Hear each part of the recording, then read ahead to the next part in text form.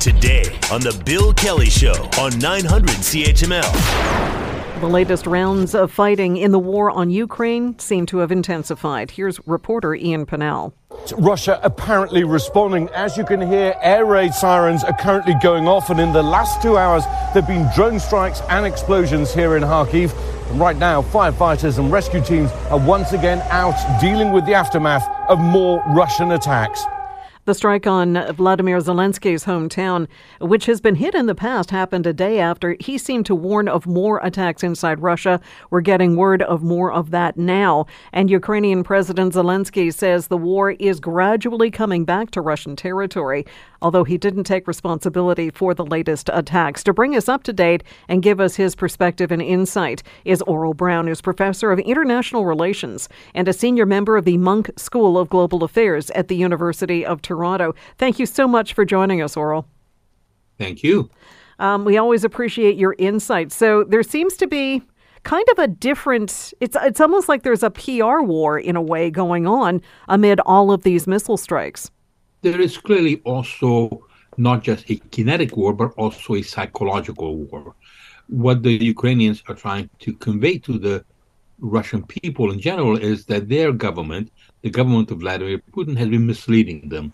This is not just some special military operation, but this is a war in which many, many civilians in Ukraine are being killed.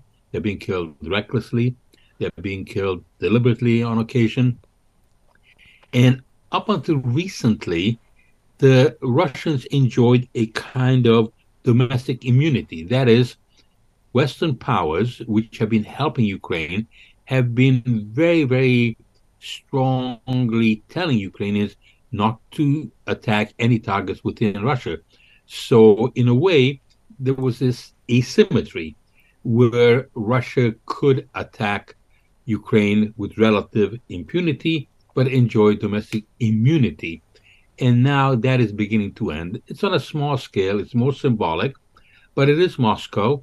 And it also tells the Russian military that they are not able to protect all of Russia, that there are gaps in their defense systems, that Ukraine is capable of going on offensive operations, both within the territory that had been conquered, but also to a very limited extent on Russian territory itself.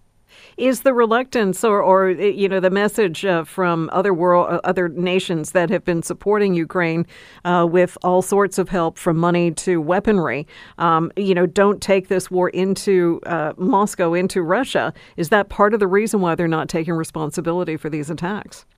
Yes, I think you're quite correct. That is one of the key reasons. And the Ukrainians have been also very careful that whenever they send supposedly some of these drones inside Russia to attack military or government targets, they will use Ukrainian manufactured weapons. They will not use Western weapons, because the West has been very cautious. At one level, one can certainly understand the desire not to escalate the conflict, not to get into a direct conflict between the West and Russia. So that is fairly unlikely. But at the same time, there has also been considerable timidity on the part of the West. And perhaps this is directed psychologically not only at Russia, but also at the West, to tell them, it is not possible to continue to provide Russia this kind of immunity from any kind of military action, while the Kremlin bombs what appears to be in a way that is indiscriminate.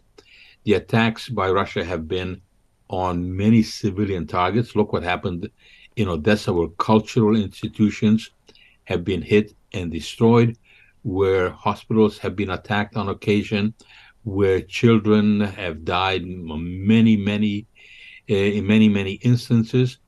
And so if the Russians did not do this deliberately, it certainly has been done at the very least recklessly, and that could still rise to the level of war crimes. And the leadership of President Zelensky is saying, well, we have to try to deter this. We have to send a powerful message. And ultimately, I think the overall message that Ukraine wants to convey and that the West needs to convey to Vladimir Putin is that time is not on his side.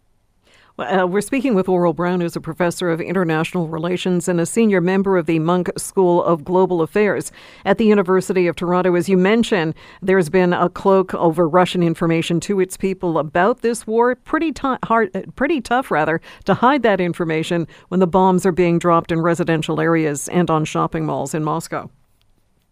Exactly. And there was a very major breach in this kind of information control by Moscow, at which they had been very, very good. And that is when Prigozhin basically led a mutiny last month.